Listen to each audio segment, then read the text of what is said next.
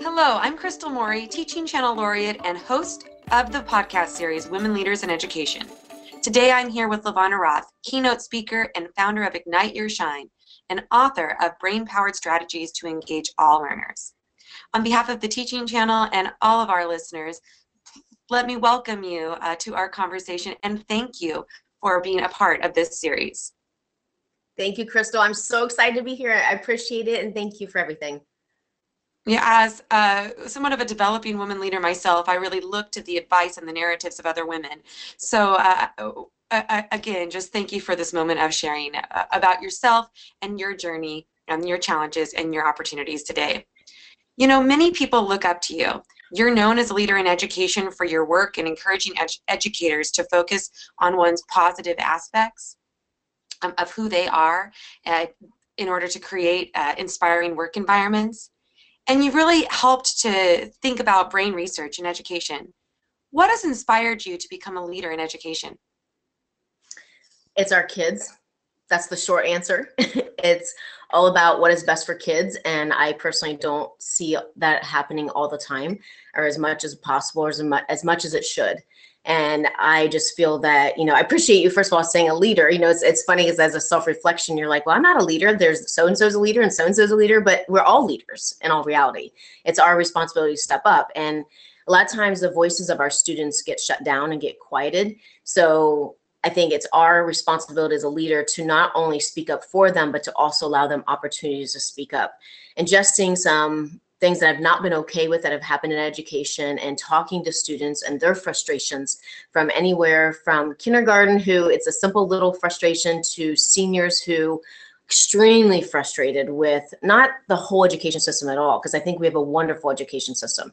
I just think there are things that we definitely need to change so that the focus is on students and that every decision we make is about what is best for students. Not that we will always agree on that. That's a gray area at times. But are we still thinking about them first in every decision? It's kind of like when you go through a rough time in your life, like let's say a divorce. It's not about whether, let's say, for example, I'll use me as an example, like if I going through divorce, if I was, right, it's not about what I think is best for our kids. It's not about what he thinks is best for the kids. It's about what together we can do is best for the kids, if that makes sense. So it's not my own personal agenda is what I'm trying to say. It's not his personal agenda. It would be the agenda of the kid for the kids. So taking a step back and doing it in that way. And again, I'm not going through divorce. I want to make that clear. Using it as an example. Right. Right. Yeah, absolutely. As someone who has, I know exactly what you are alluding to, that moment of really that selfless nature that you have to have as you surround yourself in what's best for not yourself, but for really the community and especially the young ones that we're raising. So, absolutely. I think that you bring up kind of a great analogy there. Crystal, I have gone through a divorce too, so I have experience as well. So you're not in this alone. Yeah, it's often, right? I always say, if you live long enough, life will throw you some curveballs, and it's just a matter of how we deal with those curveballs. But that is sort of life. So you just brought up a challenge. A personal challenge that often leaders face, such as divorce, but there's so many challenges that leaders face as they really kind of craft whatever it is that they are really working toward and developing.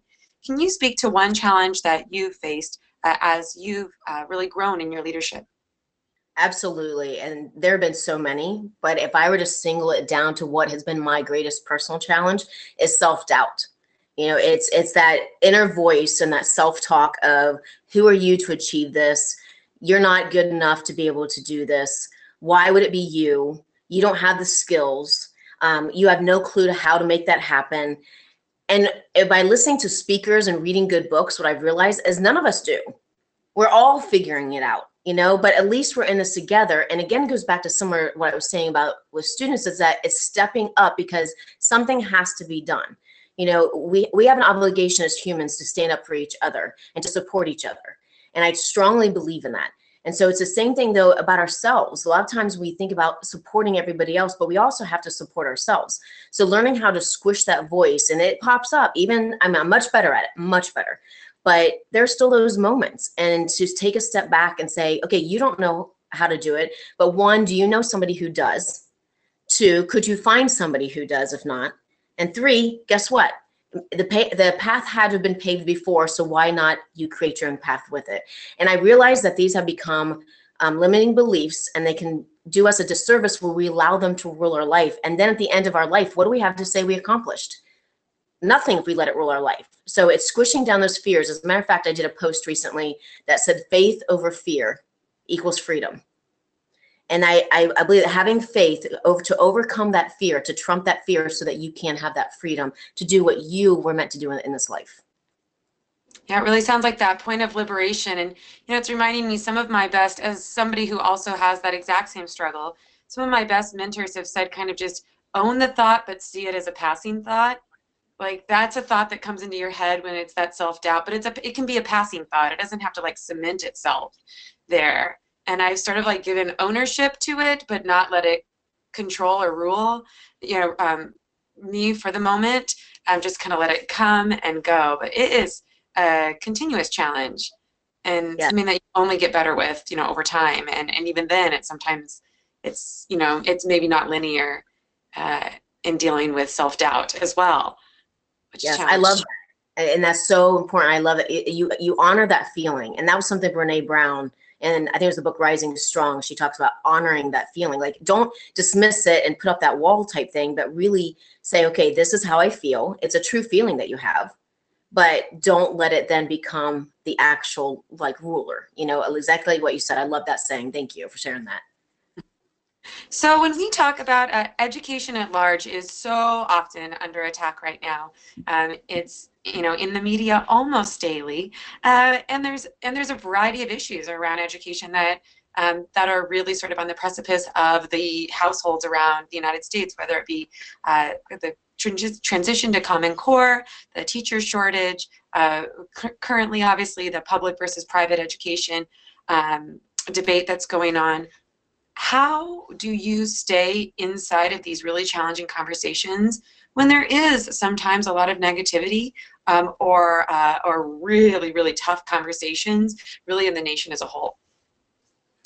Yeah, there's a lot of concerns for sure. A lot of positivities, but a lot of concerns, a lot of negativity, a lot of personal agendas that are, like I said earlier, not for the best of kids. It's their own personal gain. And I think it's important to take a step back and to recognize your why.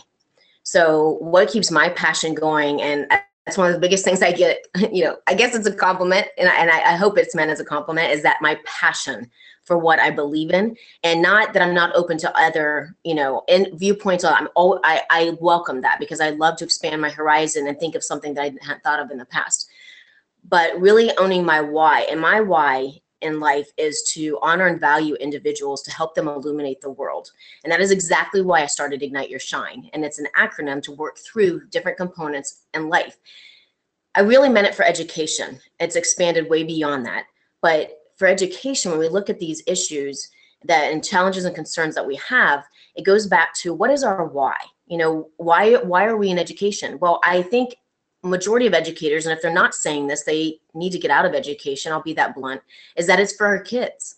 It is for helping our students become the best people that they can be, so that they can contribute to the world in the positive way and in the way that they wanted to.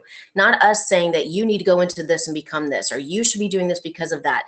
It's what do they want? What is their purpose? And I think a lot of these issues would not be so huge if people went back to the why of we're in education, and they stepped away from personal agendas. And we all have a personal agenda, to a point. We all have certain things, but I mean it when you're in it for you, not for the real reason why we should be in education. So you just mentioned Ignite Your Shine, and would you mind kind of elaborating on that a little bit, and how you really used that to help both teachers and educators and students really kind of find their passion? Maybe you could elaborate on that for a moment. I'd love to, but I'm just going to warn you, you're tapping into my passion now. So I'm going to try to keep it short. So shine is something, so I actually, in education, a frustration that I've had is the word, really how we define smart. And so when we look at gifted education, I personally believe that that is not accurate in how we do it, because we tend to put kids into a box of reading, writing, math, and science. Right? Specifically with gifted, we look at math and science. I believe every child is gifted, and it's not in just those areas. I believe that students are gifted with compassion. They're gifted in art. They're gifted in music. They're gifted in interpersonal skills, communication skills. I mean, we could go on and on about this. And we're not looking at those strengths. Instead, we say, oh, math and science, you're gifted. So-and-so go to gifted. Well, you just told everybody else they're not gifted. And I don't mean this from a warm and fuzzy way. I mean this as every child is gifted. I truly believe that. And we dishonor and we disvalue students when we don't recognize that. So I started with the word smart, and someone told me, right or wrong, someone told me, you'll never change the definition of smart in the school system. And I thought, okay, doesn't mean I can't go for it, but I thought, well, what am I really trying to grasp? And I realized it's shine. How do people shine, right? It's how are you smart? But in other words, how do you shine with that? And the acronym SMART I was struggling with, shine, immediately came out. So S was self, or is self, as in what are your strengths and focusing on that. Yes, we always work on our weaknesses, but we are so good at saying, oh, let's give you 3 hours of remediation in math. Let's give you 5 hours in reading for remediation. And I'm exaggerating, but this is also how students often feel through conversations I've had with them. So let's stop looking at the weaknesses all the time. There are certain skills that, yes, they need to be successful in life, but instead let's focus on the strengths and utilize those to build confidence so that when our students leave us, they are confident and ready to contribute. The other part of self, though, is service, right? How do you serve and what do you do to serve? And I mean that from a perspective of serving you to take care of you so that you can serve others. I never mean this in a selfish, greedy way. It literally is to take care of you so that you can serve others. And as educators who are so amazing, I call them edu-stars, because educational rock stars, right? But just for shorter, edu-stars are so great at taking care of everybody else but themselves. And it's important to take care of you. So that's the S, self. H is heart. What is your passion? What lights your world on fire? And when we teach students especially, and it could be anyone, but teach students especially to take what is it that they are strong at doing and they're passionate about and put that together, that's where they're meant to be in life. I could be, I use this example a lot when I'm talking and I'm giving my keynotes or full day workshops. I call them fun shops though, by the way. But when I do this, I give the example of I could be amazing at organizing, but if you give me a full-time job and I don't like it, I'm going to burn out. So it's important to have that passion piece with it. Now you take the 2 letters, great. You got strengths and you got heart, which is passion. You get to I, and that's inspire, because life is going to throw you curveballs like we just talked about. You're going to have things that you never saw coming. You're going to have people who tell you you suck. Who do you think you are? All these things are going to come at you. How do you stay inspired, and how do you help others stay inspired? Because again, that's our obligation as a human. N is navigate, because it's the pathway, it's the dream, it's the goal. And if you do nothing with all the things we just talked about, what's the point? So what is your action plan? And it can change, but what is your plan? And go for your dreams and your goals. And then E is the result, because E is exceptional. By doing all those things we discussed, you become the exceptional person that you were meant to be, not anybody else, who you were meant to be. And it's helping students and it's helping individuals in general tear down the walls and the pressures of what we hear from the outside world and society to really get to the core of who we are, believe in who we are, stand in confidence in who we are, and go help others do the same. Well, you can tell as we listen to you that the company that you've developed, you really sort of, you exhibit really clearly. You're very inspired and passionate and navigating this course that you really set out for.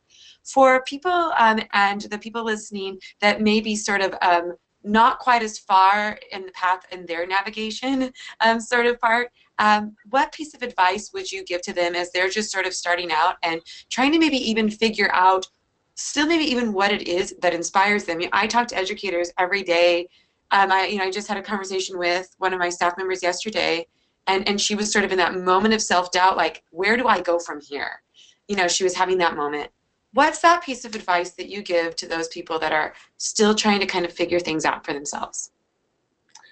Well, I think we all are all the time.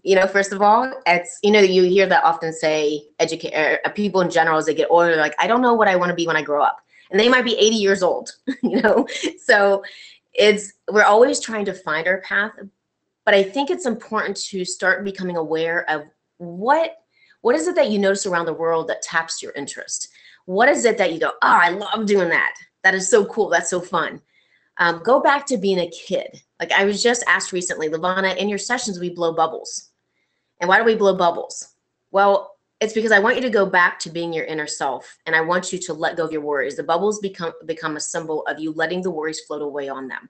At the same time, many people haven't blown bubbles since they were a kid unless they have kids themselves. And we often get into this thought of, I'm an adult now, I have to act a certain way. I can't do this, I can't do that. And there's really no rule about that. So by doing things that go back to being a kid, what are the fun things you like to do, whether it was Light Bright, whether it's Operation, it was play Scrabble, whatever, climb trees, read a book in a tree, whatever it may be, go back to some of those things because that's who you really were. And you still are, we just have put these adult-like restrictions on. So that's part of it. Also, like I said, becoming aware of it. If you're out somewhere and you're like, oh, tell me more about that when you're talking to a friend, or you listen to a show and you're like, oh, I never thought about that. Oh, that's a cool thing. Or you try something new that you've never tried before. That's where you start allowing that expansion to occur and you begin to find your path. But definitely look for books of interest and books of not interest. Non-interest, because those are the ones that capture your attention and lighten that world. And look for people who support you. I cannot stress that enough as a leader. Find people that are your cheerleaders, because you're definitely going to have enemies out there. And the more that you go into your own self and you speak out about things, the more enemies you're going to have. And that's the reality of life. So have those around you that support you, and just continue to go for it. Take risks. I believe so strong in taking risks, and it's not easy. And I will definitely say that there's times, again, that self-doubt goes, why are you doing this? Don't do this. Don't do this. And I'm like, no, I'm shutting you down. I'm going for it. So I all of those things, go for it. Have fun. Be a kid. It reminds me of the hashtag that I believe the Teaching Channel started called a new kind of PD. And when I'm developing PD experiences for my staff, I always think of what's the amount of fun or engagement, which are two different things often, but like, how am I highly engaging, and while my staff should be smiling and engage with one another in a learning way that is fun. I want them to enjoy their experience. Yes. So I think as if people that have the opportunity to be on the side that develops the PDs or runs the PDs, we really have an obligation to engage our teachers in those experiences that allow them maybe to sort of sort out some of the things in their heads as they have fun along the way. Yes, definitely. You bring up a great point. Well, can you speak to somebody that you currently look up to, or that you've looked up to in education, that maybe has sort of helped you out along the way? You just mentioned have a group of people that really support you. Who is kind of that group for you? I would say the EduStars that I interact with a lot on Twitter, some on Voxer, but I will point out one specific person that's just been there a lot for me. As a matter of fact, I had the privilege of having lunch with her this week, and it's been a couple years since I've seen her. And her name is Daryl, and Daryl is one of those people that I didn't have a lot of confidence.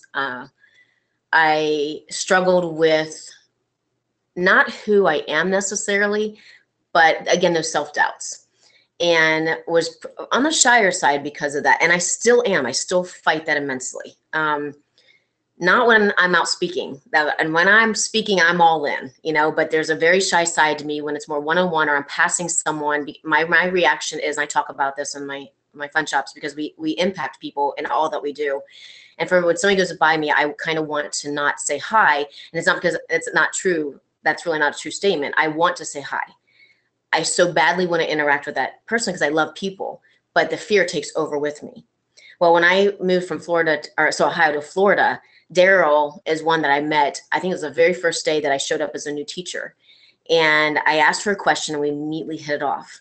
She has been such a strong cheerleader for me. I mean, I would choke up talking about her because she has supported me along the whole way. She's the person that said, would you present? And as my head screamed, oh, no way, my mouth said, sure, because I believe in not letting my fear stop me. Had I not been offered that and accepted that, I don't know that I would be doing what I'm doing today, which I absolutely love. It's exhausting being on the road a lot. I would not change it. I love it. or would it have taken me a lot longer to do that? But Daryl has also been there through, she feeds you the bluntness that you need to hear. And there's been a time where I have been very angry with her. She knows it, but doesn't know it at the extent, but it took me about 24 hours. So I went into my logical brain, because, in the middle, you have the limbic system where you're emotional, and then you come to the forefront where you think logically. And I realized that what she was telling me it goes along with the saying that truth hurts.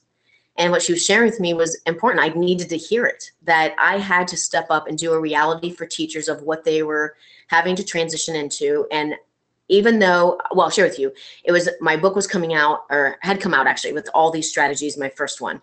And she had shared with me that Common Core was coming, and that how are you going to meet the needs of Common Core?